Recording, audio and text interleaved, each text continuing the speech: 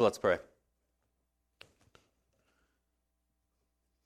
Oh, Father, you are so gracious to us, beyond anything we deserve. And so we are here with thankful hearts that we can just open your word, and let alone read it, but to study it and to learn to know you better and your word better. It's such a privilege for us. And so help us not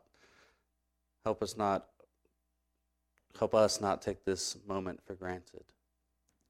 I do pray for our minds, that we would have sharp minds and attentive minds, as this can be a difficult topic to focus on. But Lord, you are able to sharpen us and to help us engage. So we do ask that you would cause that for us this morning. And Lord, this is a difficult topic. There's many different opinions on faithful sides of the evangelical world, and so I pray that we would be open-minded, charitable to those we disagree with, and I do pray that the words I speak, that they would be true of your word, and if they are not, that they would be not remembered. And we pray this in your Son's name. Amen. So today begins a shift in our study on the spiritual gifts, as we begin to analyze more closely the more debated topics in the doctrine. So some people think this is the fun part. But over the next 3 weeks, we're going to be examining the gift of prophecy. Next week, we'll examine the gift of tongues. And then the last week, I'll make some cases for that those two gifts have ceased to function in our context. But let's first examine the gift of prophecy in Scripture. So Schreiner gives 2 chapters to the gift of prophecy in his book, and we're going to be going through both of these this morning. And the first chapter deals with the question, what is the gift of prophecy in the New Testament?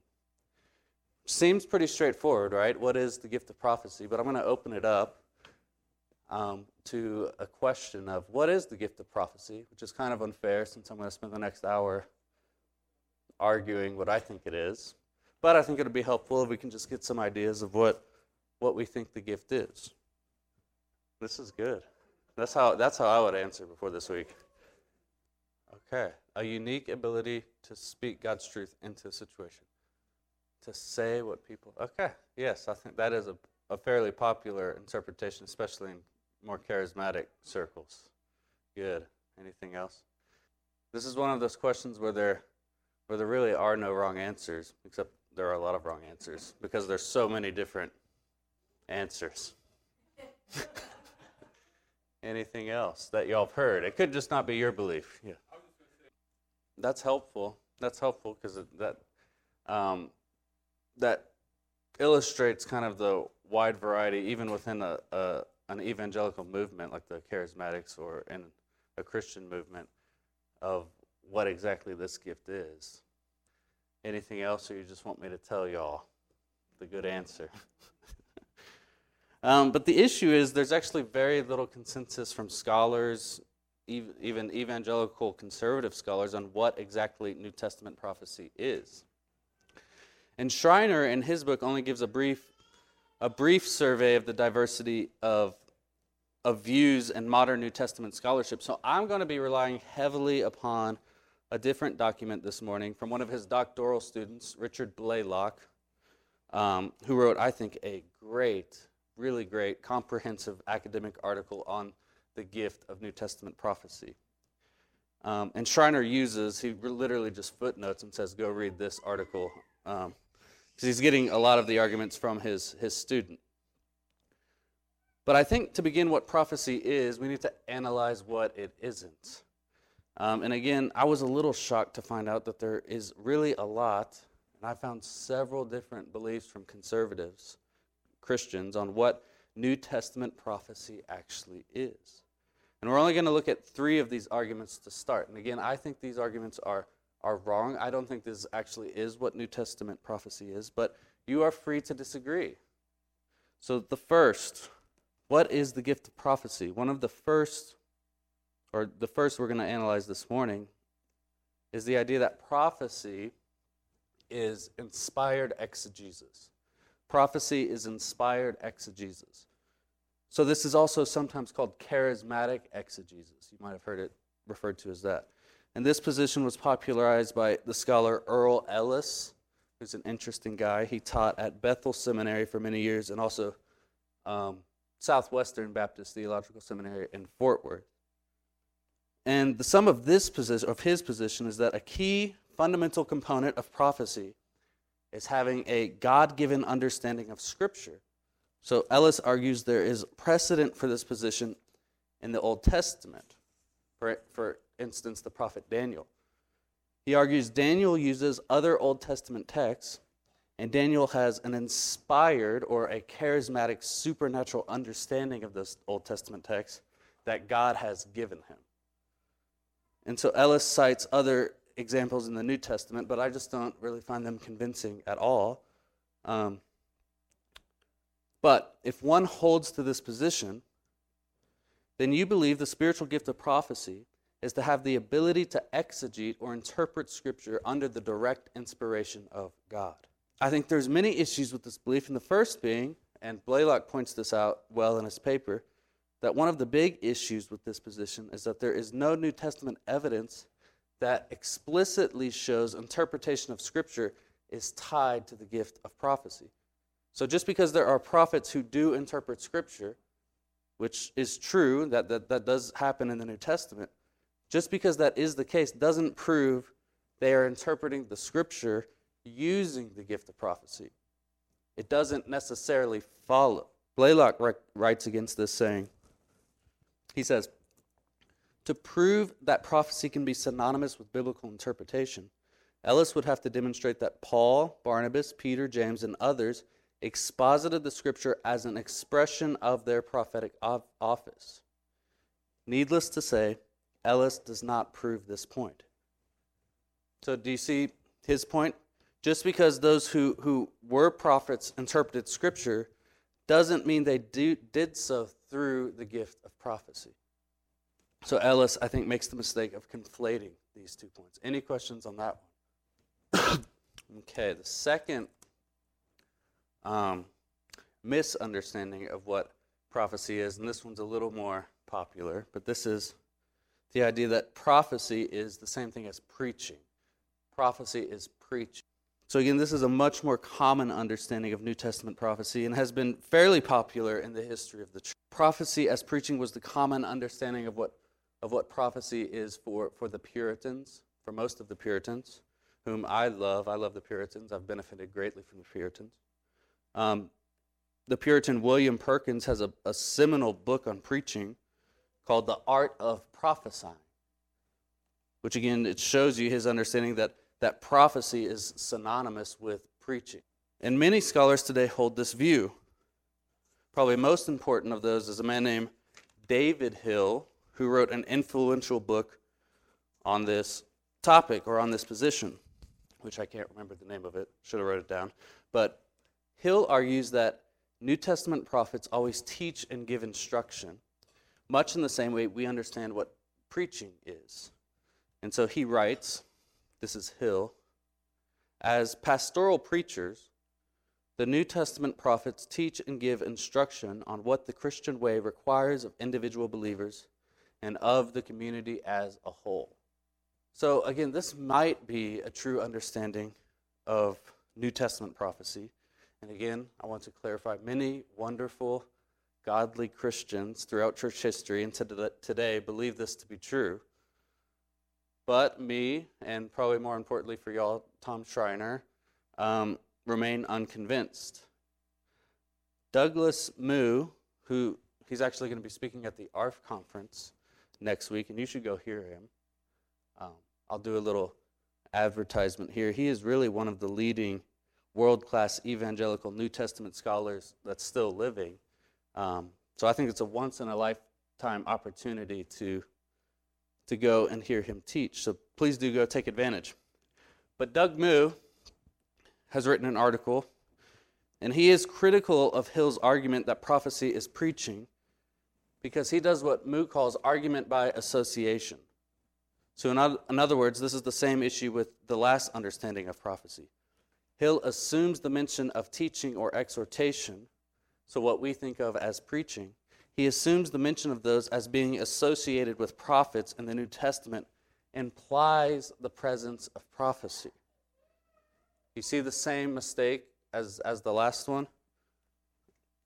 It's the same mistake as prophecy as inspired exegesis. And Moo helpfully points out for us the same issue here.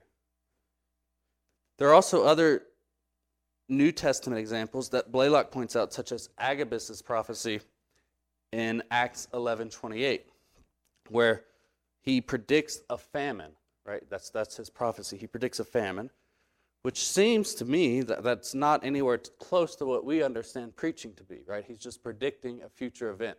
That's not what we think of as preaching. So I think the evidence in the New Testament suggests that prophecy is not the same thing as preaching. Another issue I was just thinking about this morning is, so in 1 Corinthians 11, we have, you know what, I'm not going to even say that, but we will move on to the next one. You can ask me after. I've learned not to say what's not in my notes. Saves me trouble. So the last one is prophecy as interpretation of inspired thoughts. So New Testament prophecy is an interpretation of God-given inspired thoughts. This is another popular view in the Christian world. This is, I think, what many charismatics today would view prophecy to be, and the view of Wayne Grudem, who wrote probably the most influential systematic theology book in recent years. And we're going to be talking about Grudem's position a lot today. But this view teaches that New Testament prophecy is a human interpretation of divinely inspired thoughts. So in other words, how prophecy works in this view is that God gives those with the gift of prophecy divinely inspired thoughts that the human would then interpret primarily through speaking them. And so this definition of prophecy, I think it's closer to being right than the others, but it still has some issues. And one of the issues is this idea that prophets need to interpret the divine revelation given to them. Grudem gets this primarily from 1 Corinthians 13:9, which you can turn there if you want, but it states, "For we know in part, and we prophesy in part." And he argues that this verse implies that a prophet had to interpret the revelations he received from God, because they received it in part. I personally think that's doing way too much with this verse, and it would be hard to conclude the relationship of divine revelation in the human mind based on this one verse alone. But this idea from Grudem is very big, and we'll come back to it later, to his understanding that New Testament prophecy can be wrong, right? Because it's, in his view, and many others, not just him, but in this view, the human agent of the divine revelation is ultimately responsible to interpret the divine thoughts and communicate. Now, I think there's a clear text in the New Testament that clearly refutes this. And Blaylock and Schreiner both also point this out. So let's turn there in 2 Peter chapter 1, verses 20 through 21. Peter writes, in the middle part of verse 20, "No prophecy of Scripture comes from someone's own interpretation. For no prophecy was ever produced by the will of man, but men spoke from God as they were carried along by the Holy Spirit." So no prophecy of Scripture comes from someone's own interpretation. I think this text pretty explicitly states that no prophecy comes from human interpretation. And no prophecy was ever produced by the will of man. So from this text alone, which is really what I think I need, I reject this view of prophecy as an interpretation of inspired thoughts. So, those are three views of what I think prophecy is not that are common today. But then it begs the question, what does Schreiner argue it is? And you might want to get your pencils out. I have a shorter definition and a much longer definition.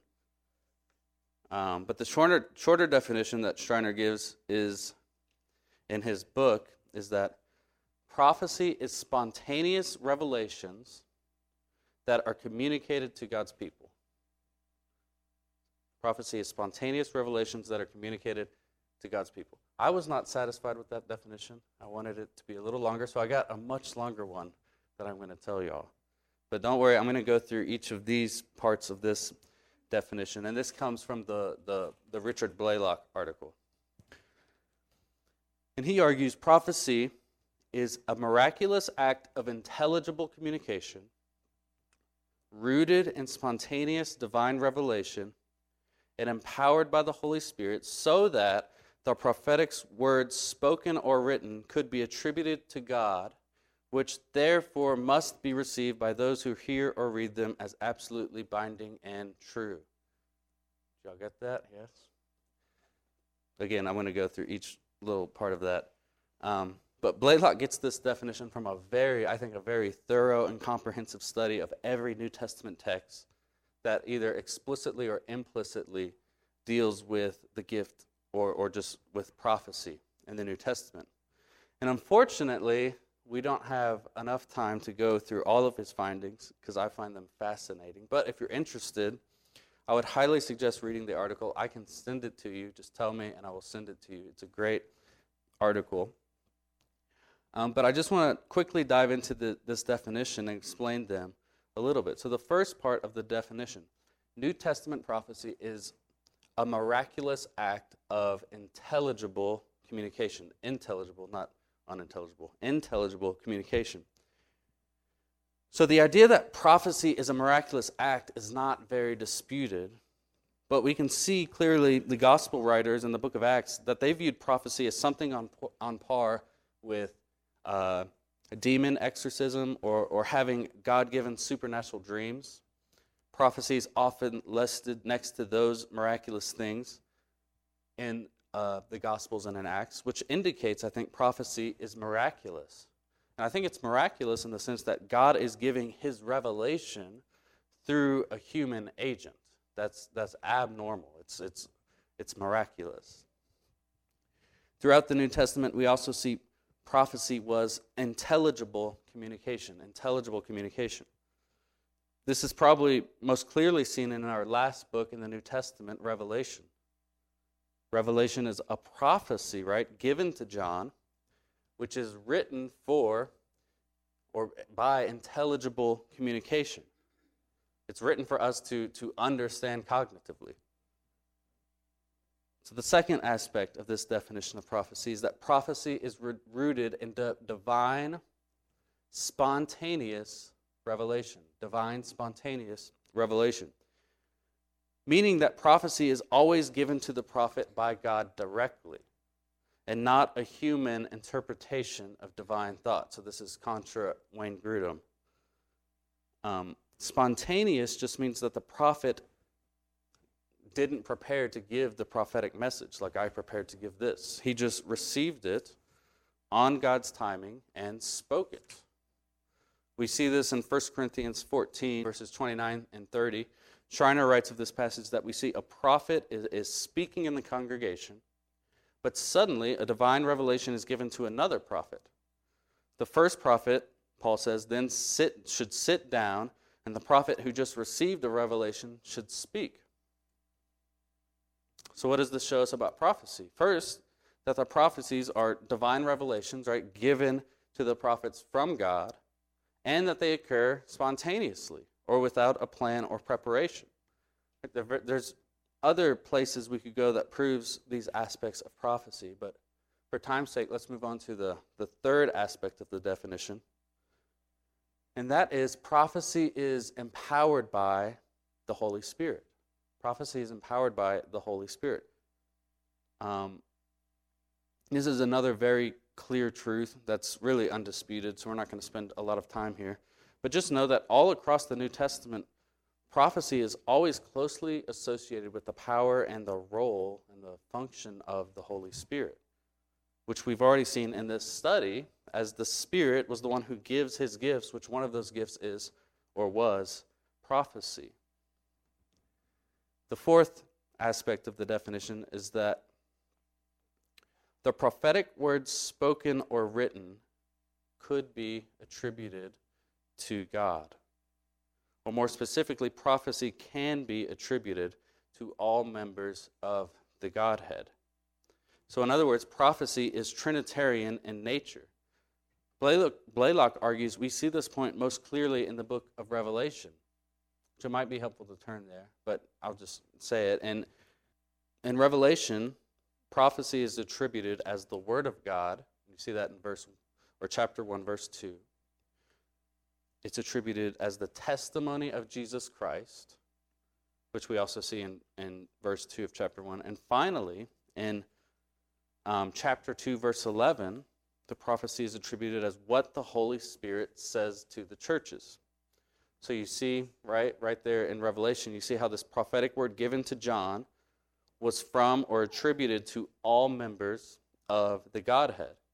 And what this means for us in our study of the gift of prophecy is that the New Testament testimony of the gift of prophecy is that prophecies in the New Testament were always divine revelation from the mouth of God himself that could be attributed to any member of the Trinity. And I think this is the key point. It has massive implications for our understanding of the gift.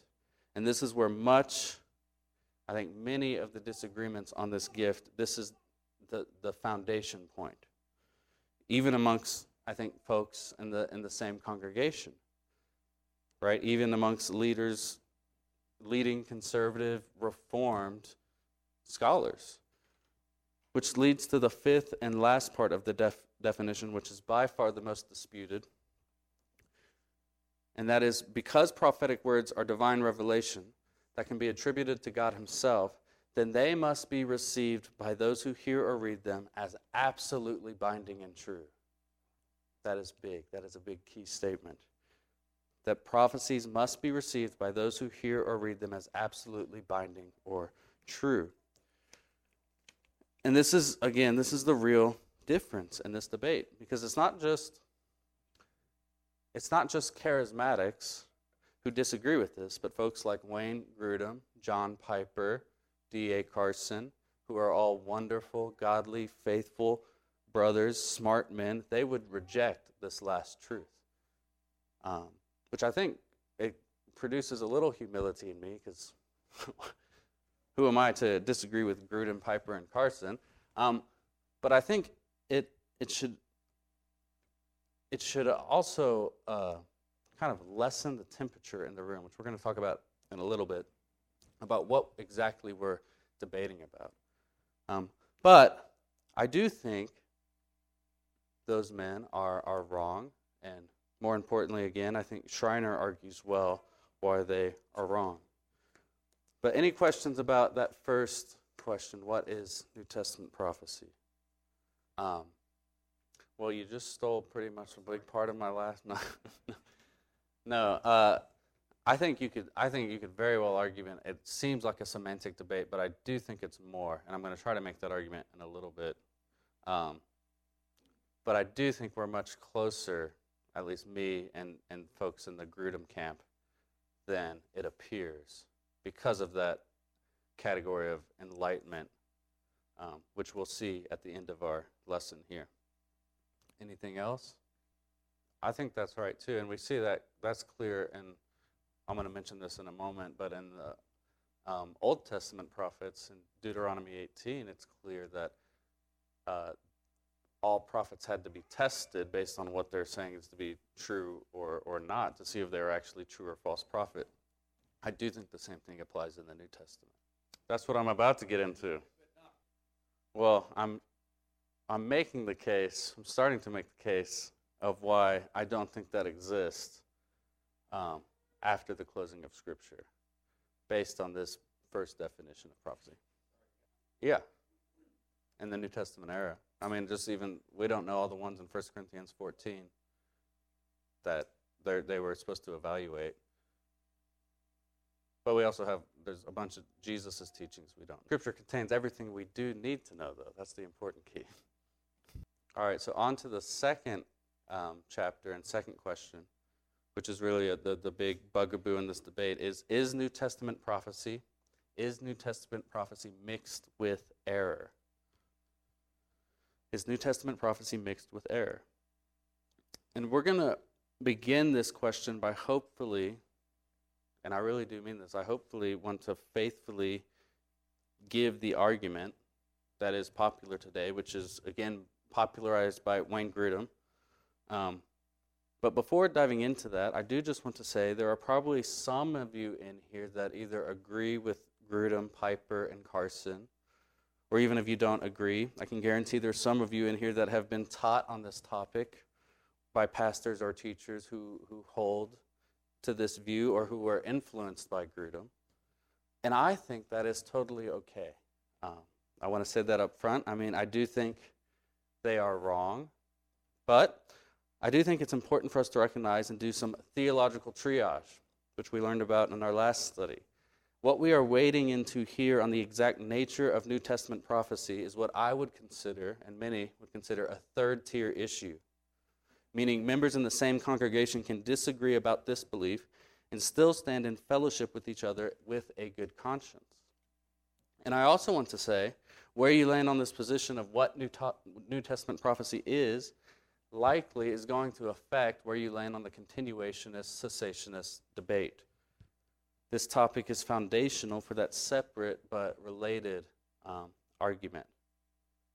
And what I hope you see already is that this is a very different type of discussion than what we were talking about a few weeks ago regarding charismatics. Here's what I mean. In many cases in the charismatic world, they will teach something along the line that the gift of tongues and prophecies are necessary for sanctification.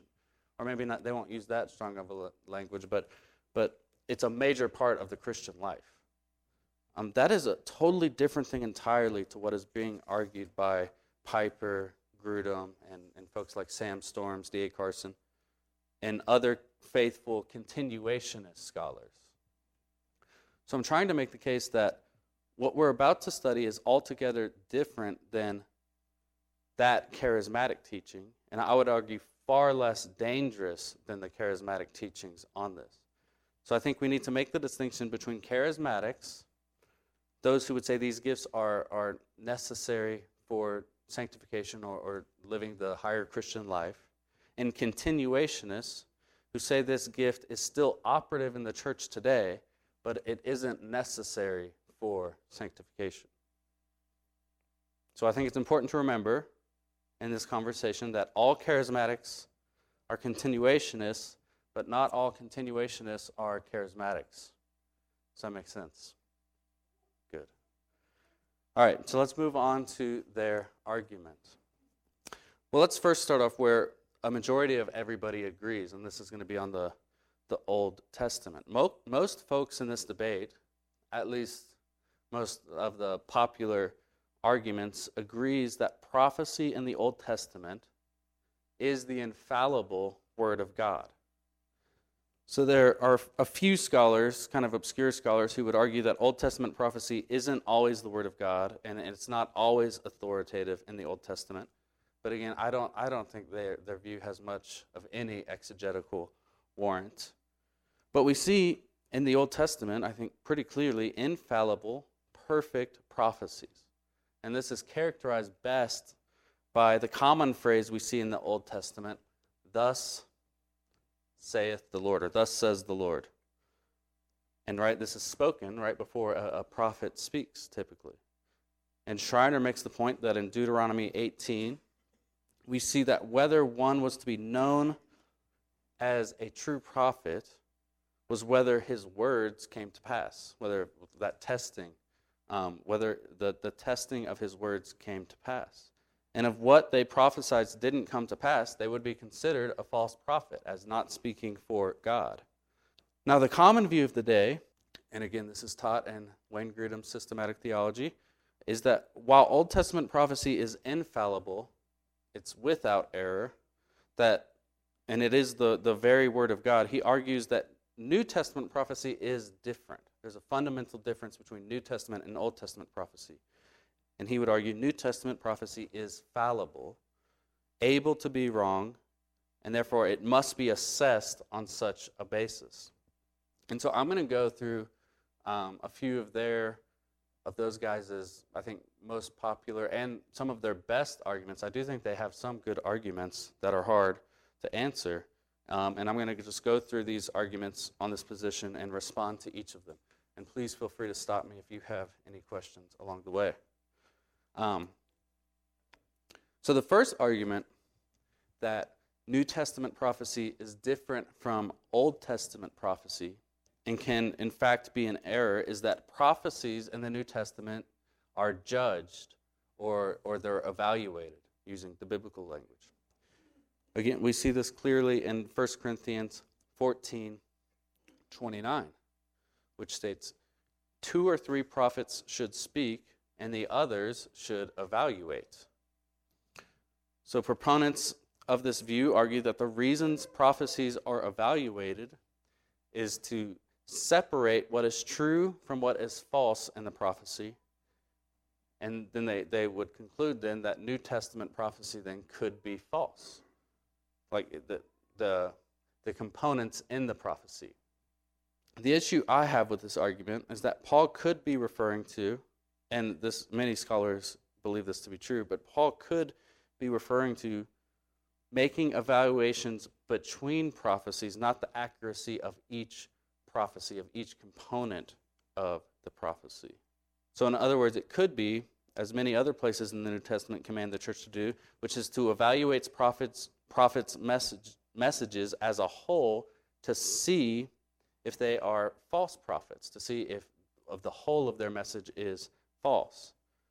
So, and 1 John 4:1 says there's going to be many false prophets among the New Testament church.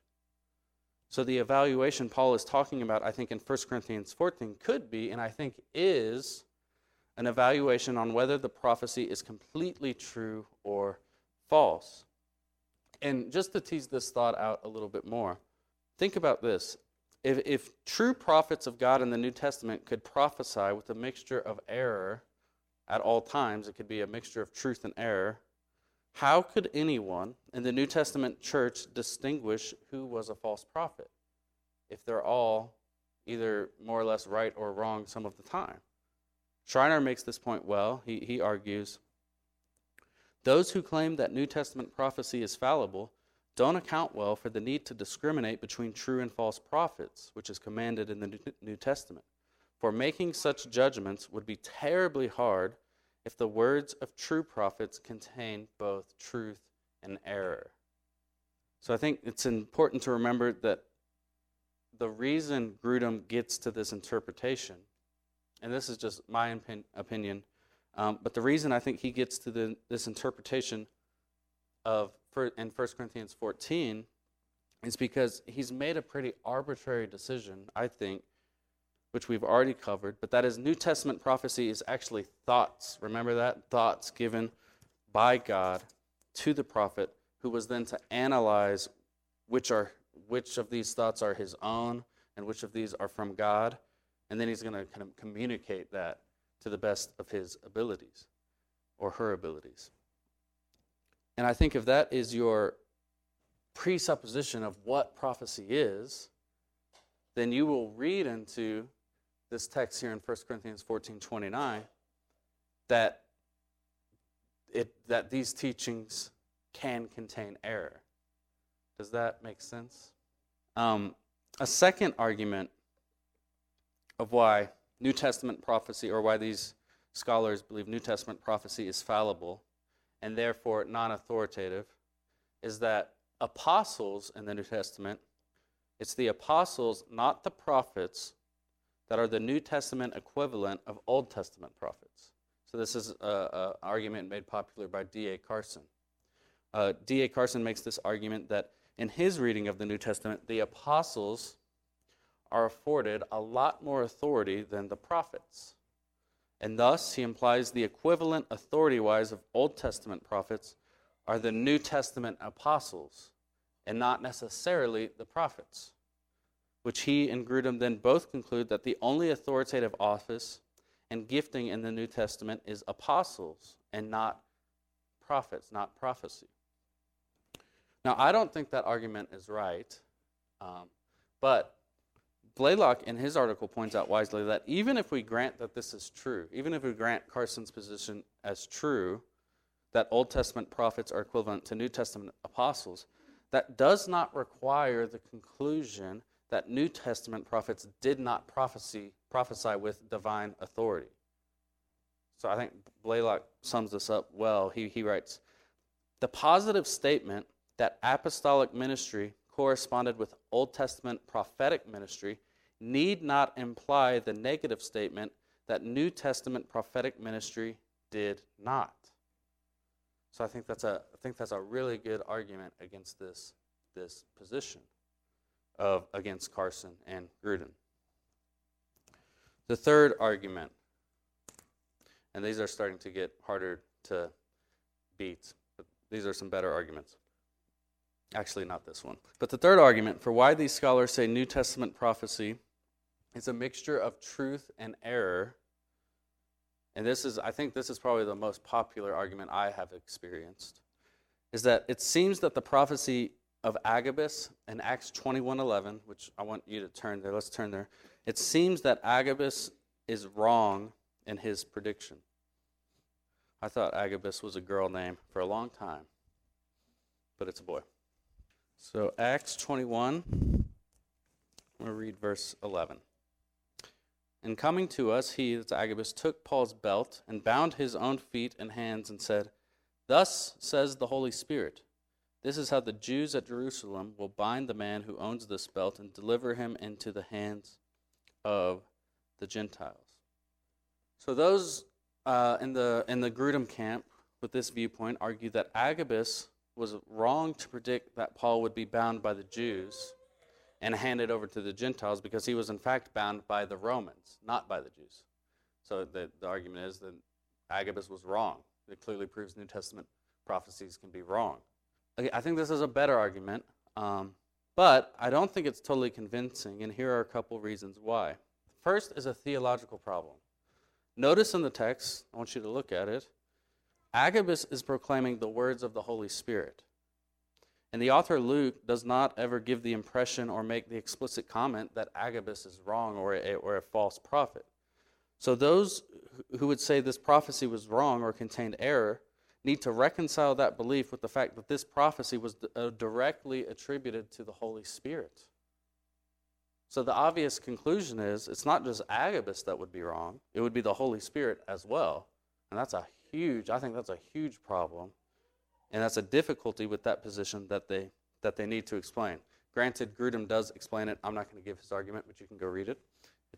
I don't think it's good. But another issue with this argument is that, and this is pointed out in the Blaylock article, there isn't a guarantee that Paul was not indeed bound by the Jews and handed over to the Romans. Just because it's not recorded in Scripture doesn't mean it didn't happen. I'm less convinced by this argument personally, but you might like it.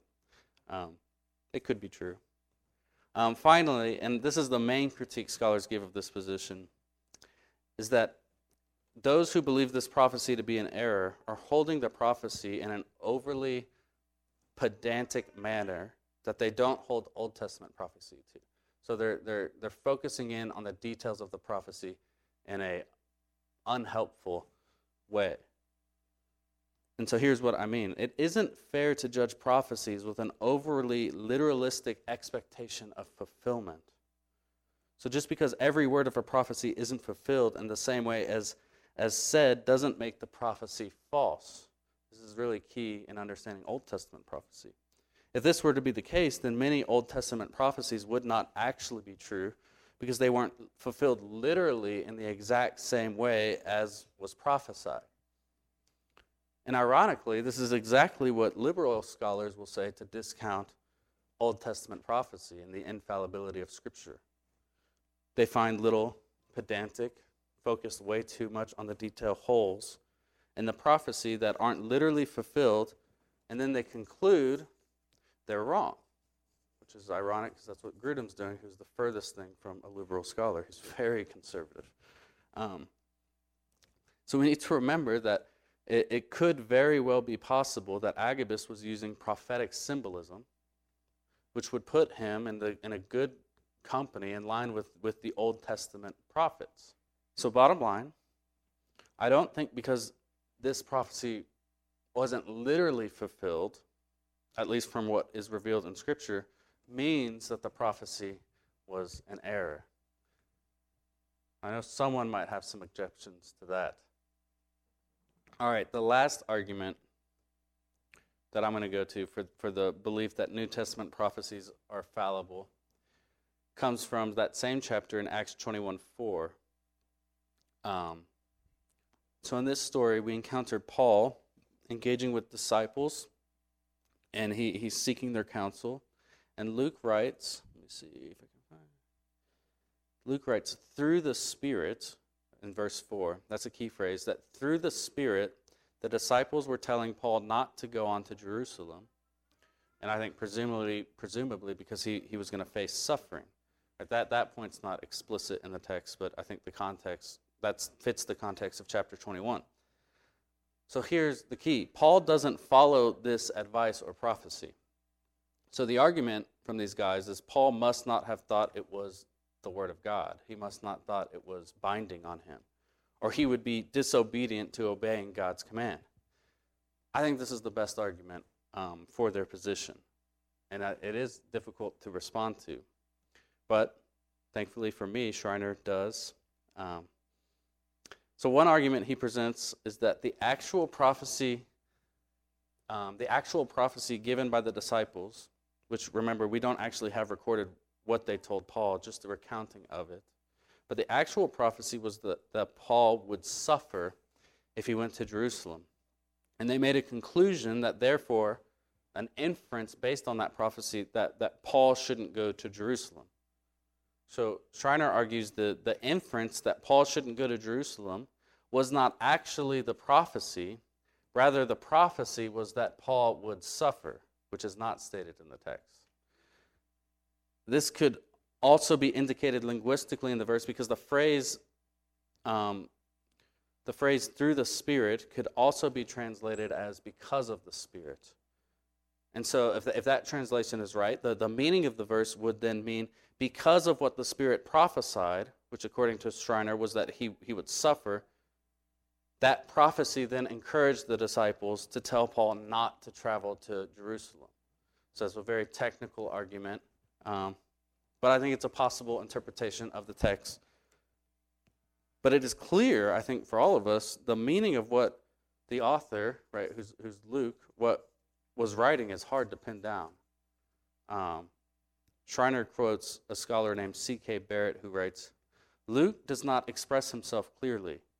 His words taken strictly would mean either Paul was deliberately disobedient to the will of God or that the Spirit was mistaken in the guidance given. It is unthinkable that Luke intended either of those meanings, which I think that's right. So thus, both Barrett and Schreiner offer an alternative solution. Another argument, I find this more convincing, could be this is not referring to prophecy at all. I don't think it is explicitly clear from the language that prophecy is what is being talked about here. Just that phrase, through the Spirit, it's only used 4 times in the book of Acts, and it's unclear if prophecy, I will say this, most scholars believe this is referring to prophecy, so that might be the safe bet. But I would say it is unclear at best. But one final word here that relates to all of these arguments. I think the burden of proof to prove that New Testament prophecy is different than Old Testament prophecy is on those who think them to be different. Because we have nothing in Scripture that tells us they are different. There's no verse that says they're different. Then I think there needs to be pretty clear evidence from the New Testament witness that they are different. Right?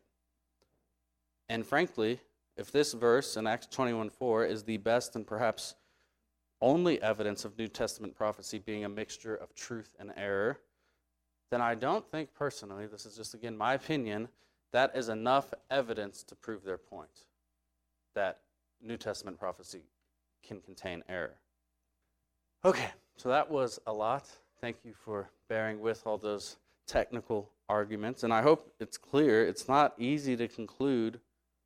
It's really not easy to conclude what New Testament prophecy is, and more specifically, if New Testament prophecy is different than Old Testament prophecy. But if the arguments that New Testament prophecy is indeed infallible, it's indeed the Word of God, just as Old Testament prophecy is, then we really can have a shorter definition of prophecy, much shorter than that long one. So this might be the one you want to remember. Prophecy is authoritative disclosure of God's Word. Prophecy is authoritative disclosure of God's Word. And so if you were to take me and Schreiner's position as true, that New Testament prophecy is the inerrant Word of God, spoken or written to His people, then you can see, right, the straight line to why we believe this gift has ceased. Because with the closing of the New Testament canon of Scripture, we no longer need the office or gift of prophecy or prophets to speak to the church. That office and gift has served its function, and it served its function well in church and the church's history. But this leaves one last final controversial issue to tackle today. And that is, what do we do with all of these accounts from church history and from today that seem to indicate that God gives a word or a thought to a Christian to share with another? What do we do? Schreiner, I think, gives a very helpful category, right? This is a man-made category that he is getting, which he calls impressions. Impressions. So he wants to make what's the word? Distinction. Thank you, Marty, the best. A distinction between prophecy, New Testament prophecy, and something else called impressions. This is a category he gets, I think, from Jonathan Edwards. So let me start with a story, or really two. There are famous accounts of two preachers, two very well-respected, godly men, Charles Spurgeon and John Piper, who share a similar experience. They both have, while preaching, felt called to say something that was not in their notes that applied specifically to a person in their congregation. For Piper, it was that someone should start a Bible study on a specific floor of a specific building, and apparently there was a man who worked in that exact building on that floor who would then go on to start a Bible study. Spurgeon detailed a specific sin, and in great detail, that a man was guilty of in his audience, and it turned out to be true. So what happened here? I can give you Ezra's answer, my son. I thought it was actually pretty good. He said, those guys had big churches. They had big mega churches, so they were bound to be right if there's 2,000 people in there. It's true. It's probably harder if you have 80 people. But I don't think we should just say this was merely a coincidence. Of course, we don't believe in coincidences, or that these men are lying, that they're creating fanciful stories. I don't think that's helpful. Spurgeon and Piper have been their character have been tested over time. But both Spurgeon and Piper, I think, would characterize this experience as prophecy. So then I think it's helpful to enter in Schreiner's category of impressions. God could have impressed on their spirit to say something in that moment, but it's important to recognize and teach that what occurred wasn't the same thing as prophecy.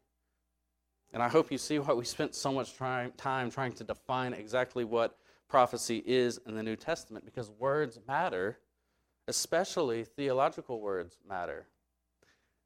And so this may seem just like a semantic argument.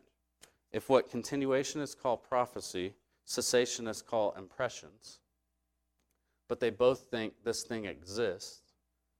But we need, and this is what I want to urge us with to end, we need to be faithful to Scripture. And I'm not implying that either Spurgeon or Piper aren't, but I do think Schreiner gives a better and a more helpful, a more faithful to Scripture category to explain the apparent phenomena of that occurs in the modern day when God may give thoughts or dreams or just what Schreiner characterizes as impressions to his people. Schreiner also makes the point that with the drastic rise in charismatics and charismatic theology, we need to even be more clear to distinguish New Testament prophecy from other God-given impressions. Because there are some charismatics who appeal to prophecy in a way that severely undermines the authority of Scripture. Again, I want to clarify, I'm not saying Grudem or other continuationists are doing this. But the reality is, many charismatics put prophecy they receive in the same category as the authority of Scripture, which actually, if you're following my argument, makes sense the way the New Testament presents prophecy. And friends, I think that is very dangerous, toxically dangerous. So Schreiner's point is that we need to be clear what they are talking about, these experiences that could be genuine. I'm not denying the genuine nature of them, but they aren't actually prophecy. That's the distinction. The final thing I want to say on this category of impressions is that while Schreiner does think God can use extraordinary means to communicate with his people, and God can do what he wants in his power and in his sovereignty, even though we recognize that as true, we must understand and believe that our ultimate authority can't be on the impressions we experience, but it must be on the Word of God. Even if one receives an impression from God, I would argue they would be unwise to orient their life based on that revelation, because everything we need to know for life and godliness is contained where? In the Scriptures. Therefore, there is nothing that one can receive from an impression that they need for their salvation or sanctification. There's nothing that one can receive from a divine impression that they need for their salvation or sanctification. Jonathan Edwards writes on these God-given impressions and the danger of making them an authority in your life. He says, this is a good one for Halloween. I know that those who depend on impressions that leave the sure word of prophecy, which means the Scriptures, that God has given us to be a light shining in a dark place, to follow such impressions and impulses. They leave the guidance of the pole star to follow a jack-o'-lantern. And no wonder, therefore, sometimes they are led a dreadful dance into woeful extravagancies. Edwards' point is that yes, God can give impressions, but we would be foolish to trust these impressions over the very true Word of God. And if one does trust in these impressions over the Word, they have crossed the dangerous line of functionally not believing in the sufficiency of Scripture. Now, another clarification. I'm not saying it is wrong if someone says God has impressed something on them and they go and do that thing. I'm saying it is wrong if these impressions, which again, I want to clarify, many people at charismatics, what I'm calling impressions, they would call prophecy. But I think it's wrong, whatever you call them, to receive them with the same authority as Scripture, as Old Testament and New Testament prophecy. So do you see the distinction trying to make? Yes. You look skeptical. You have been for 5 minutes. Yeah, but I'm talking about, like, what if someone's, okay, this would be easier with dreams. Dreams. I once had a dream in the summer of 2015 that I was preaching at First Baptist Church of Elgin, Texas. It was very vivid. I had never thought about going into ministry. I felt that was a God-given dream. That was maybe a vision of the future, something. I don't know. I could have just drank too much Mountain Dew that day. I don't know. But right, it's more of a personal, like the Scripture doesn't say, it's not a right or wrong. It's just a matter of wisdom, prudential choice of what vocation I'm going to pursue. Turns out I did become a pastor. Sorry, yes. Word of knowledge. Yeah, I have not even meant, that's another possible interpretation. So remember, Schreiner would categorize the spiritual gift of the word of knowledge as similar to the gift of teaching, or the same thing as the gift of teaching, which is just having knowledge of the Scriptures. But if you do have the interpretation that the word of knowledge is something like that, then that would clearly fit under that category of not prophecy. So that's helpful. And that is another faithful interpretation. But we're running out of time here. So, at the end of the day, I submit to you that we should view New Testament prophecy as the very word of God and infallible, and thus it's no longer active in the church, and the impressions God can give to his people should not be put into the same category of authority as prophecy or scripture. That's my last statement. So next week, we'll tackle the gift of tongues, which is not controversial at all. Just kidding. And hopefully we can gain a better understanding of that gift, of what the New Testament teaches of that gift. So you guys are great, and you are dismissed.